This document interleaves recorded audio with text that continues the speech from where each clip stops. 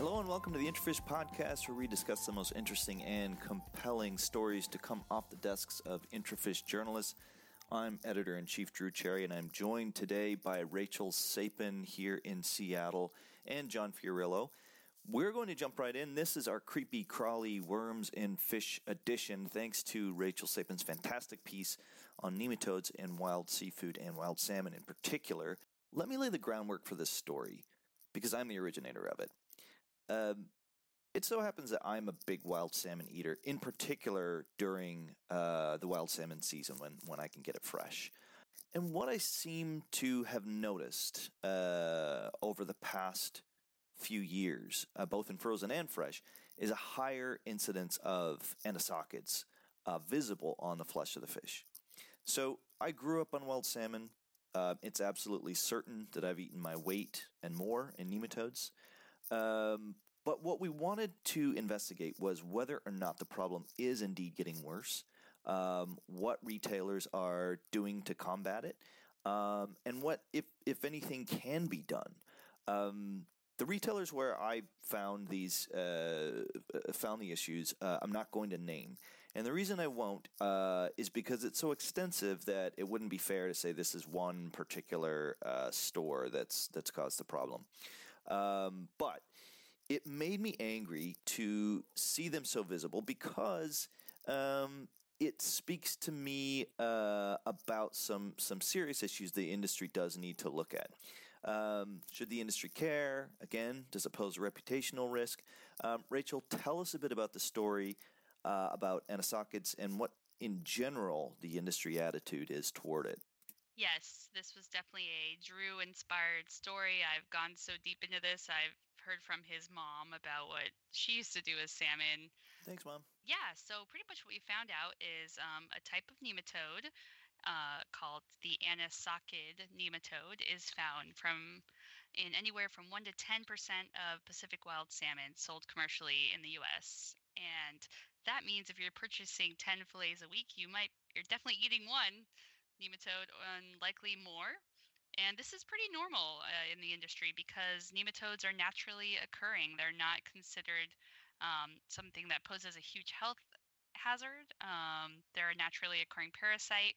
And we just kind of follow USDA guidelines that say, that's why you need to cook fish that's raw to a certain point. And that is also why sushi retailers in the U.S. have to commercially freeze salmon. So really, it's kind of a well-known fact among processors and inspectors and retailers that nematodes happen, and they happen a lot in wild salmon, and it's just a matter of making sure that they are not that they're not harming consumers. So it was an interesting story and also a kind of dismaying story in a lot of senses. And Drew, what did you find most interesting? I guess it being an passion of yours. I will cop to that. It's become a strange obsession of mine.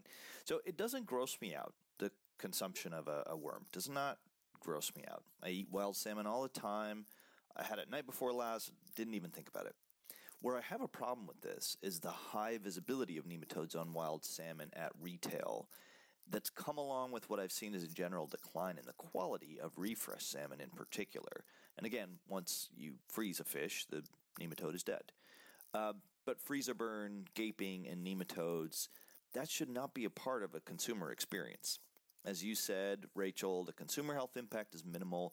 It's incredibly rare for it to burrow into your intestines.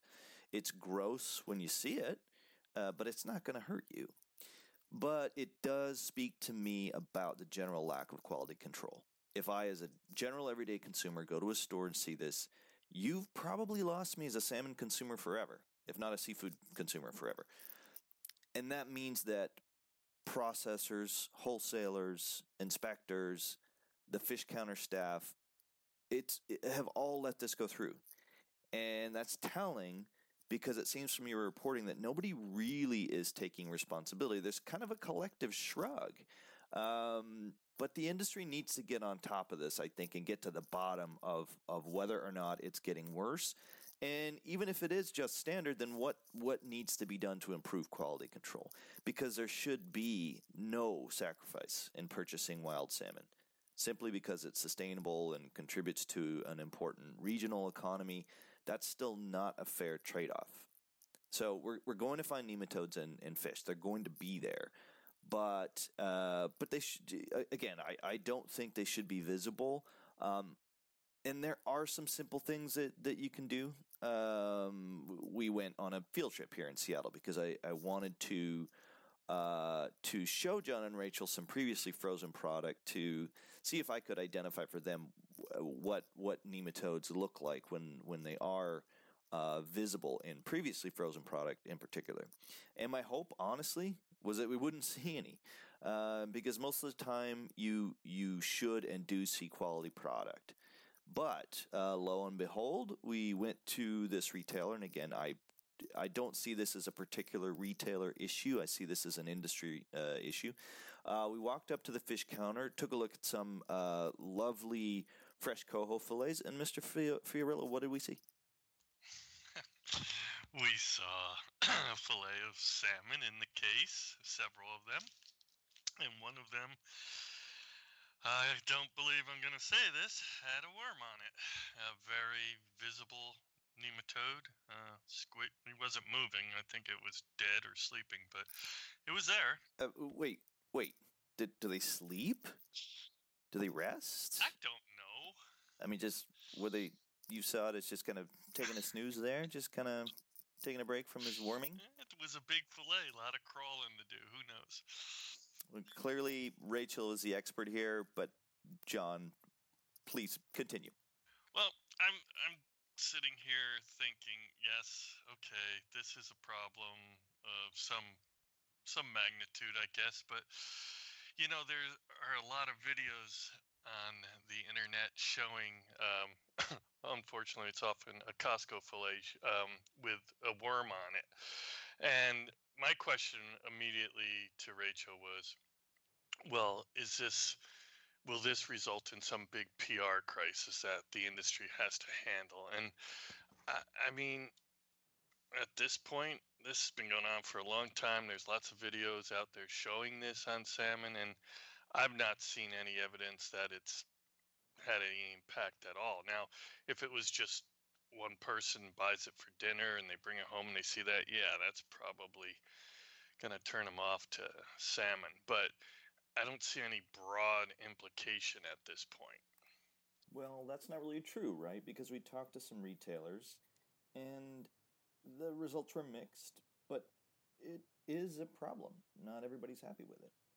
No, that's true. That's true. And as one of the people we talked to said, if this customer comes back complaining of this, there's you can't apologize enough for what happened, and there's really no way to make them feel better about it, because worms and food just generally don't go together. So yeah, I guess what I'm saying is I just don't see it becoming this massive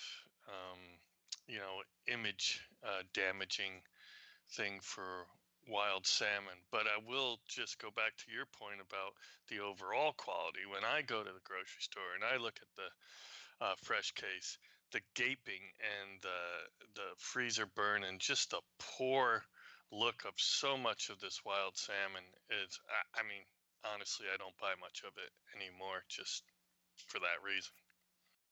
So, Rachel, did you get a sense when you were talking to people across the value chain, and this is really a question to both of you too, is who is responsible then for checking these and checking this issue? And John, you brought up exactly what part of the problem is, I think, and what it indicates when you see worms on your fish.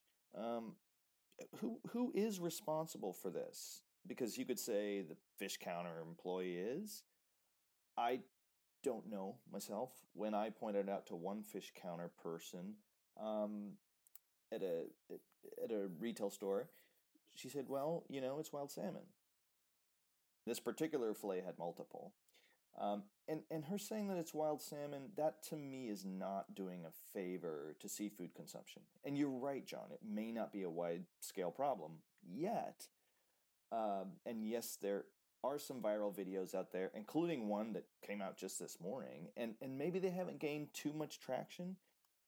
But in this day and age, in the way that social media can move information around the world so quickly, I don't know that that it won't become a problem in the future, or at least the industry should be prepared for that.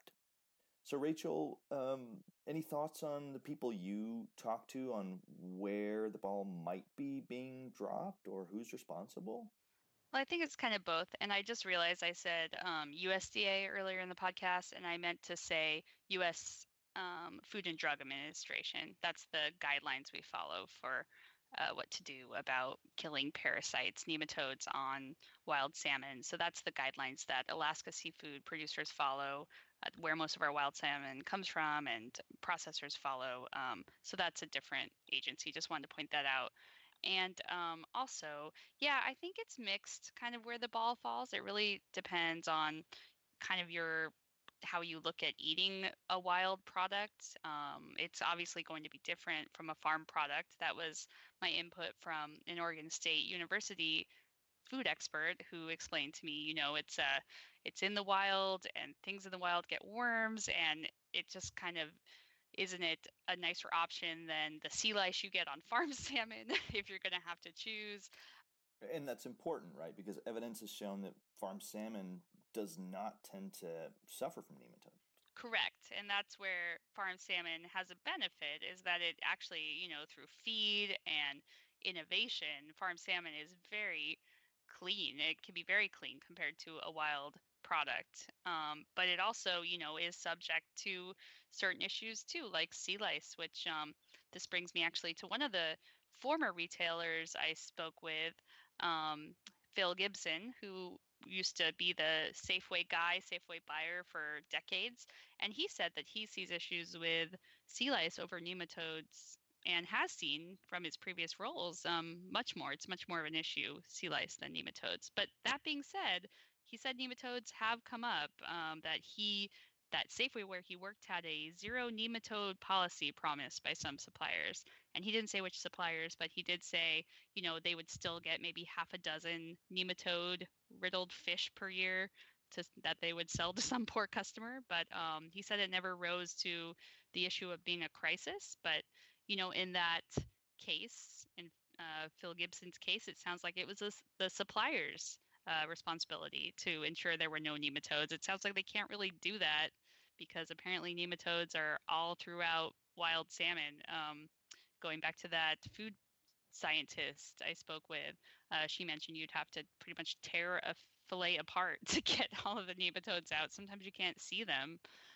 So you just wouldn't be able to really use our commercial industrial process if you wanted to get rid of all the nematodes, which is kind of an interesting thought.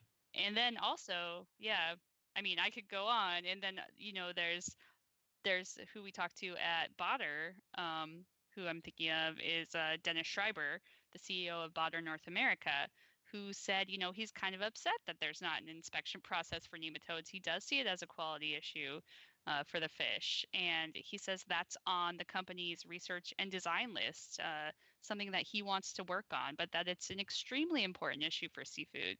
So again, like you're saying, people are all over the board when it comes to nematodes. It's a really interesting subject in that sense for seafood. Your contrast in farm salmon is very interesting because, John, this goes to your point about quality. There's no question, and this is going to be a fact of life for wild salmon and wild seafood, but I don't believe that any quality issues for seafood are forever, especially with companies like Botter and Morrell looking at these issues, looking at technologies to address them. And technology is moving so quickly on processing. But it's farm fish that has this interesting advantage from the quality and visual presentation perspective, especially when it comes into the non-wild season. But there are things that can be done about that. There are QC things that can be done about that. I think wild salmon has this halo around it, which I agree with in many senses in terms of the way it supports a regional economy, in terms of the taste when it comes straight out of the water. And there are a lot of processing companies that put a lot of effort into taking care of wild salmon when they're producing frozen fillets or when they're delivering fresh product. So there are things that can be done. Um, Wild salmon's never, certainly off season, going to have the advantage that farm salmon has in terms of presentation, in terms of availability, of course. But there doesn't need to be such a wide gap in quality. Things can be done. I have to believe that. I mean, look at the difference between just a few years ago with icing and the way that seafood companies have recognized that better quality can lead to better prices and can lead to broader markets. So there does not have to be acceptance of an issue like this, at least from a visual perspective. It may not be an issue that warrants massive panic, and certainly may not be an issue that warrants big money being spent into addressing. The other contrast with farm salmon and farm fish, I think, in general, is there is a far greater awareness of the threat that social media plays. And social media, I think, it's just getting started. It feels like it's been here a long time. It feels like we've reached kind of the zenith of how these platforms can share and move information around the globe. But that's absolutely not true. We're actually just at the beginning. And so I do think that seafood companies better be prepared for how to handle these things, and how to be aware of them, because when they do pop up, they may seem like a small thing. But go ahead and Google salmon worms, salmon nematodes, whatever you want to do, and you'll see a lot of viral videos coming up. And like you said, John, maybe haven't had a big effect as of now, but they certainly could. They certainly could. Yeah, maybe so. But I mean, you mentioned whitefish, and it's kind of interesting because, as you noted, these nematodes are in cod and other whitefish, pretty common. And because you can see through these fillets, so to speak, you can candle them or light them and see the worms and go take them out of there, which is great. But um, buyers have also adjusted their buying patterns with whitefish, because over time they've discovered that certain areas during certain times of years, often the summer months, are not the time to really buy whitefish, because there's a higher likelihood and presence of these worms. So while that's very effective for them, I mean, they've built that into their sourcing.